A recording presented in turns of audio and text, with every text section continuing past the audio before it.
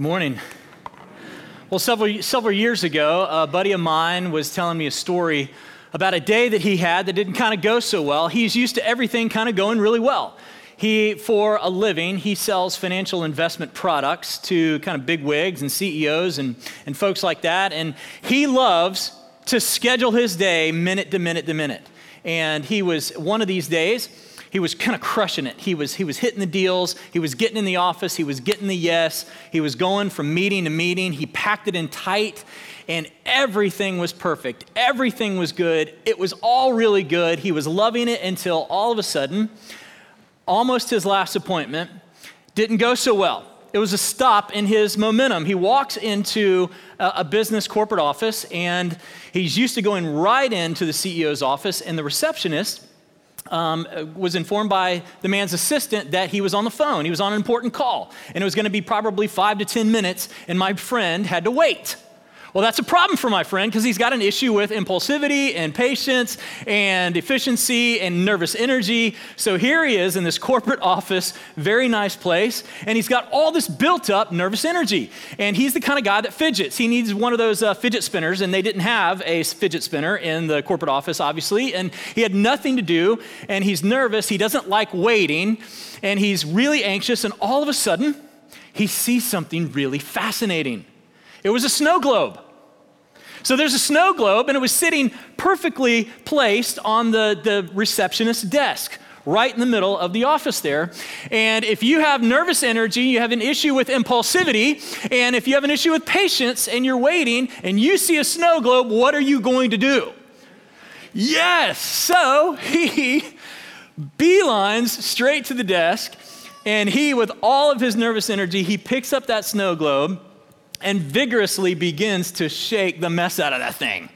And as he's doing that, all of a sudden, something crazy happens. Water is splashing all over the place.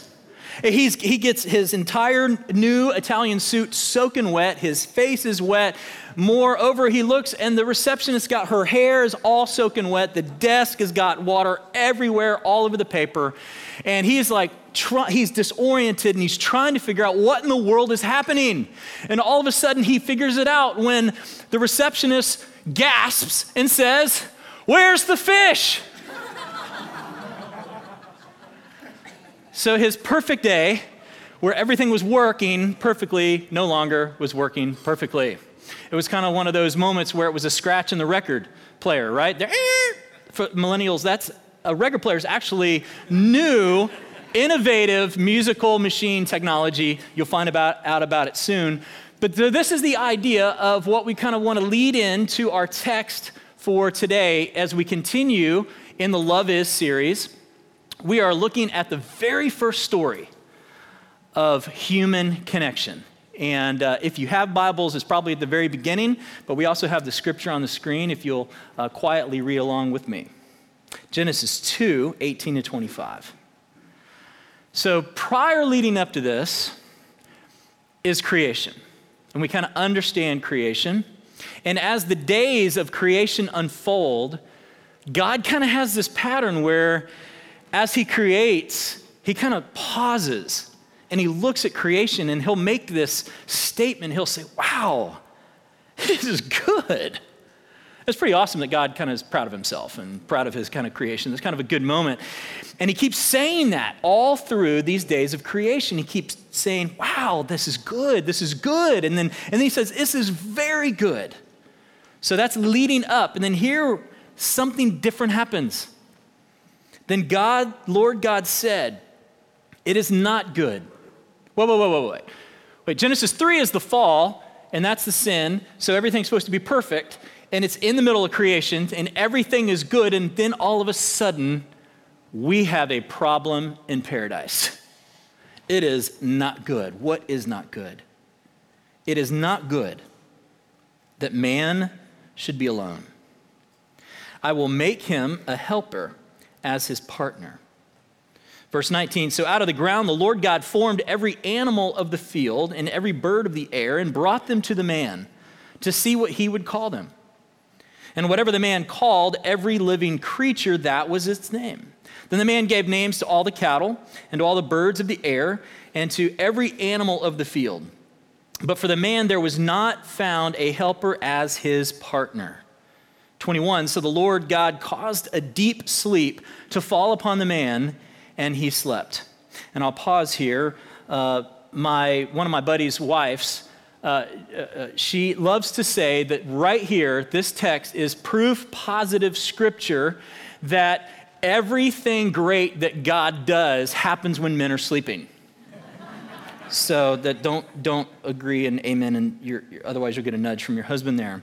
So the man is sleeping, and where am I? Then he took one of Adam's ribs and closed up its place with flesh. And the rib that the Lord God had taken from the man, he made into a woman and brought her to the man. Then the man said, wow, this is awesome. Actually, that's my translation. He said, this at last is bone of my bones and flesh of my flesh. This one shall be called woman. For out of man this one was taken. In verse 24, therefore a man leaves his father and his mother and clings to his wife, and they become one flesh. And the man and his wife were both naked and were not ashamed. I love this opening story. In this story, we get the glimpse of God's design for human connection. So what is love? Love is what we see here. First of all, it's not to be alone. Love is not to be alone. And if you're not to be alone, then what are you? Not isolated, not alone, you're connected. So it wasn't good enough. God even realized himself it's not good enough. He could have had man, just one human, good enough to have a communion with the Lord with a human. He could have created it and designed it that way. That is not his intent. It's not what he intended. It's not what he created. He said it's not good. In fact, I want to have a person, another human, to have this creation. So it is a good thing that we were designed and created with a deep longing, a longing for connection and relationship with other. Several years ago, my oldest son, when he was 8 years old, was the summer that we were going to send him to summer camp and to sleepaway camp. And so for parents, I don't know how, if you've been a parent and you've had that moment with your child and it was the first moment, maybe that caused some anxiety for you. And my wife and I were kind of talking about things, and because there's bullying and there's counselors and kids in the camp, all kind of things that we need to kind of help make sure that our son felt equipped and empowered to kind of stand up for himself and use his big boy voice and all that kind of stuff. And so I wanted to have kind of a ritual. I wanted to kind of have a moment to kind of have this man talk.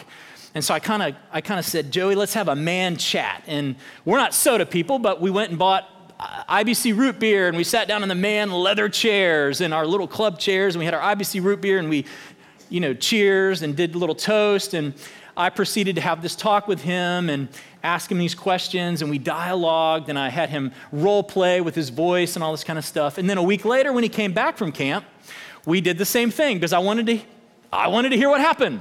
I wanted to hear how it went. And it was incredible talk.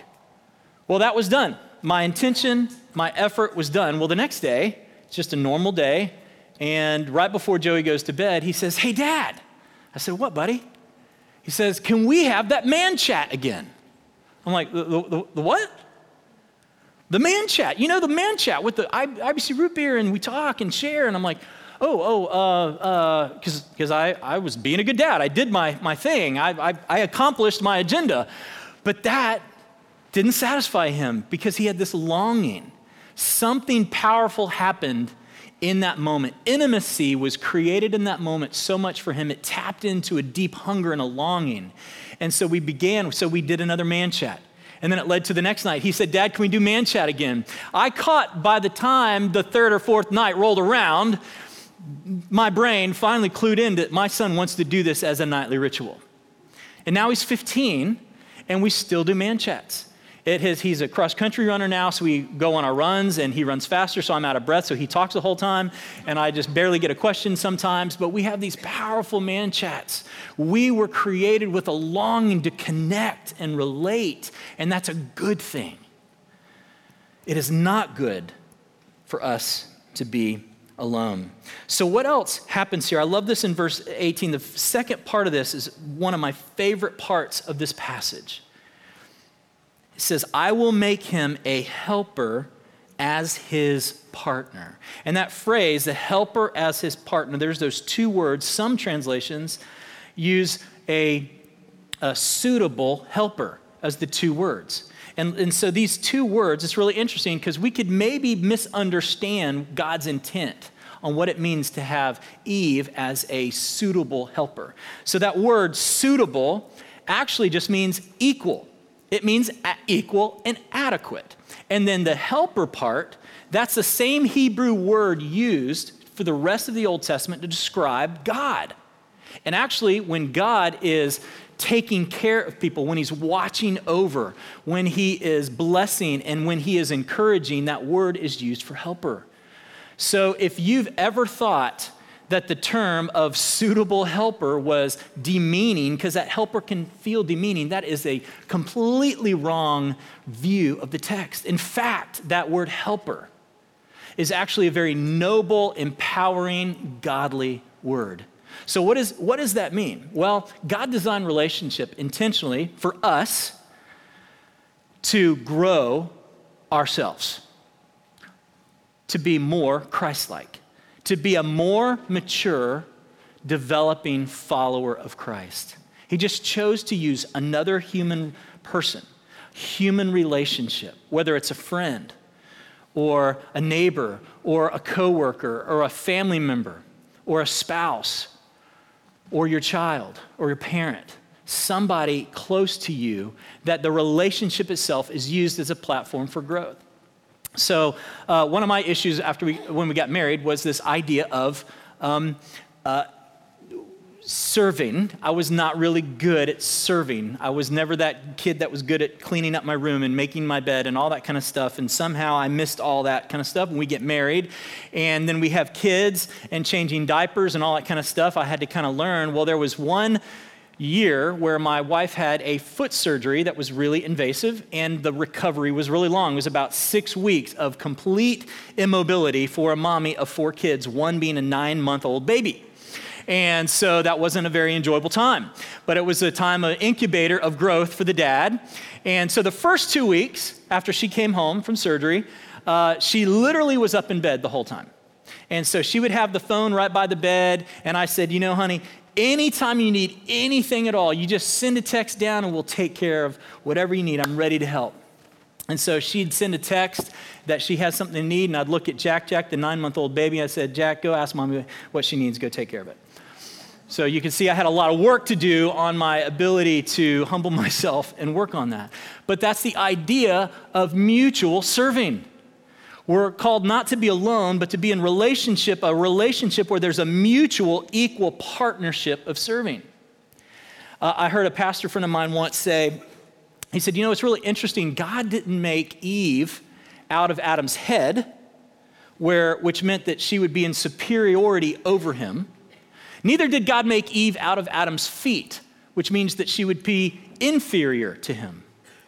Instead, God made Eve out of Adam's rib, out of his side, which means equal, mutual, serving partner together, to serve and be served. This idea of relationship is to grow and develop us. So several years ago, my daughter, I think she was 8 or 9 at the time, and we do at dinner times, we do the great thing that happens in your day, the saddest part of your day, happy part, sad part, rose thorn, people kind of do that. We're in those conversations. My kids love it.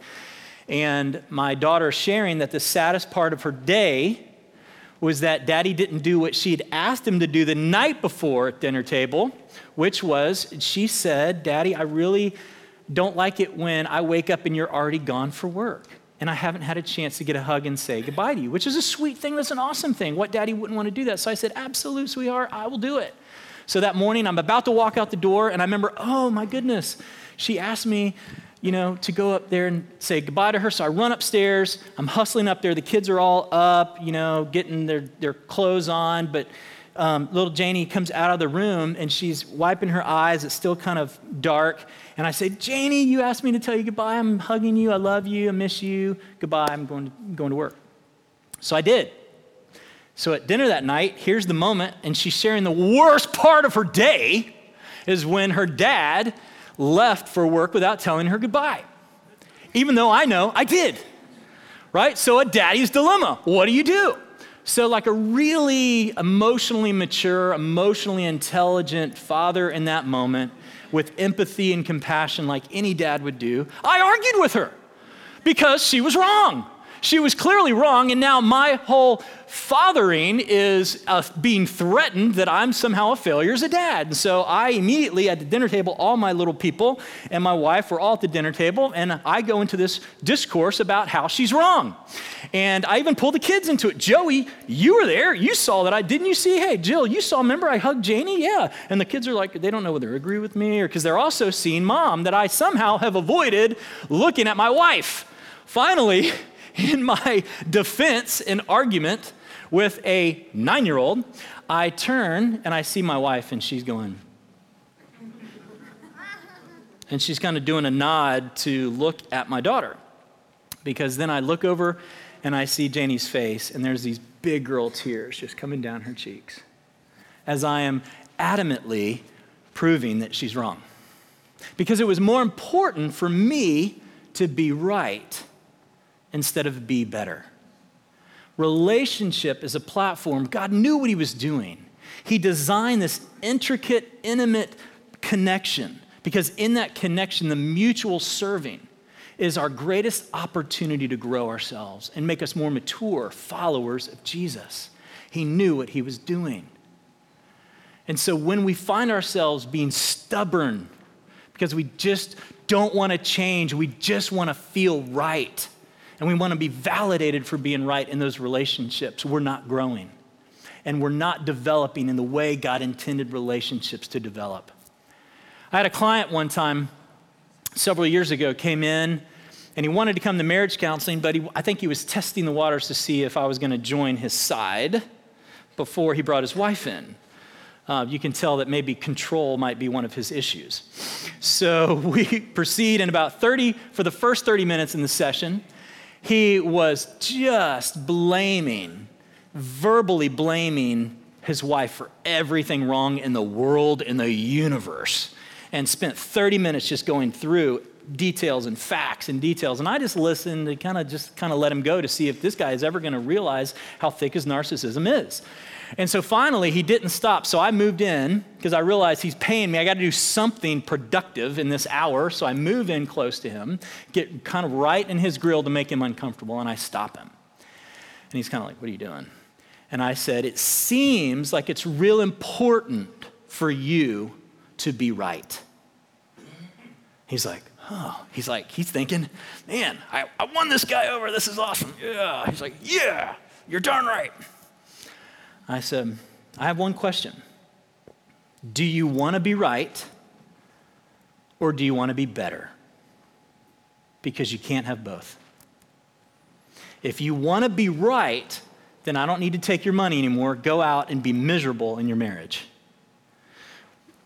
If you want to be better, then we have work to do. And I'm glad to help you. So I want us to think about where we are in our relationships today.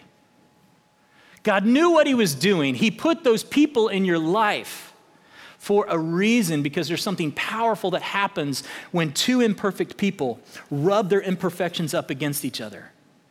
We were meant to develop each other, to grow through conflict and grow ourselves, because in that growth and development, we are being refined as more mature followers of Jesus.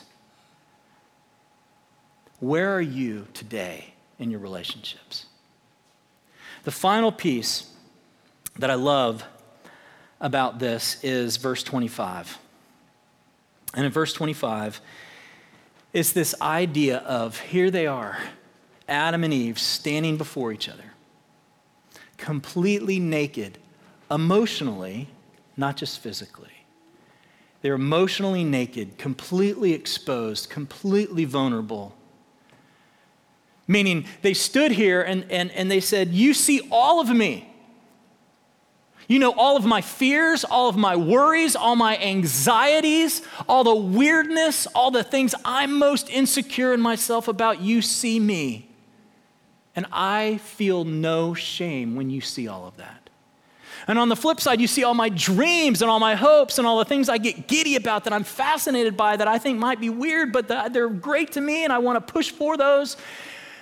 And you don't shame me. They stood before each other, totally vulnerable, totally deeply known by the other, and they felt no shame. That's God's design for intimacy in relationships. We were created for that kind of closeness. So, a few years ago, I had just a bad situation happen at an event that I thought was awesome. I was just doing a training. I thought I did well. I had a lot of comments that, man, that was great. It was awesome. We want to sign you up for a series. 2 days later, I get a call from that company that I don't know, somebody at the C-suite level didn't like something I said, and they said that man can never come back again. It was a great career opportunity that got flushed down the toilet. I felt dejected. I felt like a failure, honestly. And my wife had been praying for that event. And she was so excited when I came home and said, prayers answered. It was awesome. Thank you. And then the call came and I just didn't tell her. I did not want my wife to see that I failed. I just felt so ashamed. And for 3 days, I walked around the house grouchy and grumpy and internalizing, because I'm a pouter. I internalized my dejection and rejection. I was cold and aloof and just kind of irritable and on edge. And finally, after the 3rd day, she had had enough. I can't believe it took that long. And so she pulled me outside during dinner, out on the patio, away from the kids. And she just looked at me and said, honey, what in the world is wrong with you? I'm like, nah, what's wrong with me? Nothing. I'm trying to deject. And she just said, sit down. And I sat down and she just said, what is wrong? I know you better than anybody else. You are not okay. Just tell me. And that broke me. And I'm breaking down and I'm telling her, and I feel awful and I feel ashamed and my shoulders are sagging, my head's down, and she gets down, she kneels down, and she puts her hands right on my face. And she holds my face up and she looks right into my eyes. And she goes, listen to me. You are not a failure. You are my man. You are my best friend. I approve of you. You have what it takes. I believe in you. And that word of life for me in that moment. God's grace for me was through that relationship, that redeeming power through relationship, by being known and exposed and feeling God's grace. He knew what he was doing when he gave us each other. Whether it's a friend, a family member, it could be a partner at work, your spouse, maybe one of your children, maybe one of your parents. Where is the stuckness and the irritability that God wants to break through? Because by breaking through that, you're a more mature follower of Jesus. Let him help you break through this morning. Let's pray. Father, thank you so much for giving us each other the gift of intimacy, of knowing and being known with another human. And that greatest gift. Grow us, develop us, and change us to be more like you. In your name we pray. Amen.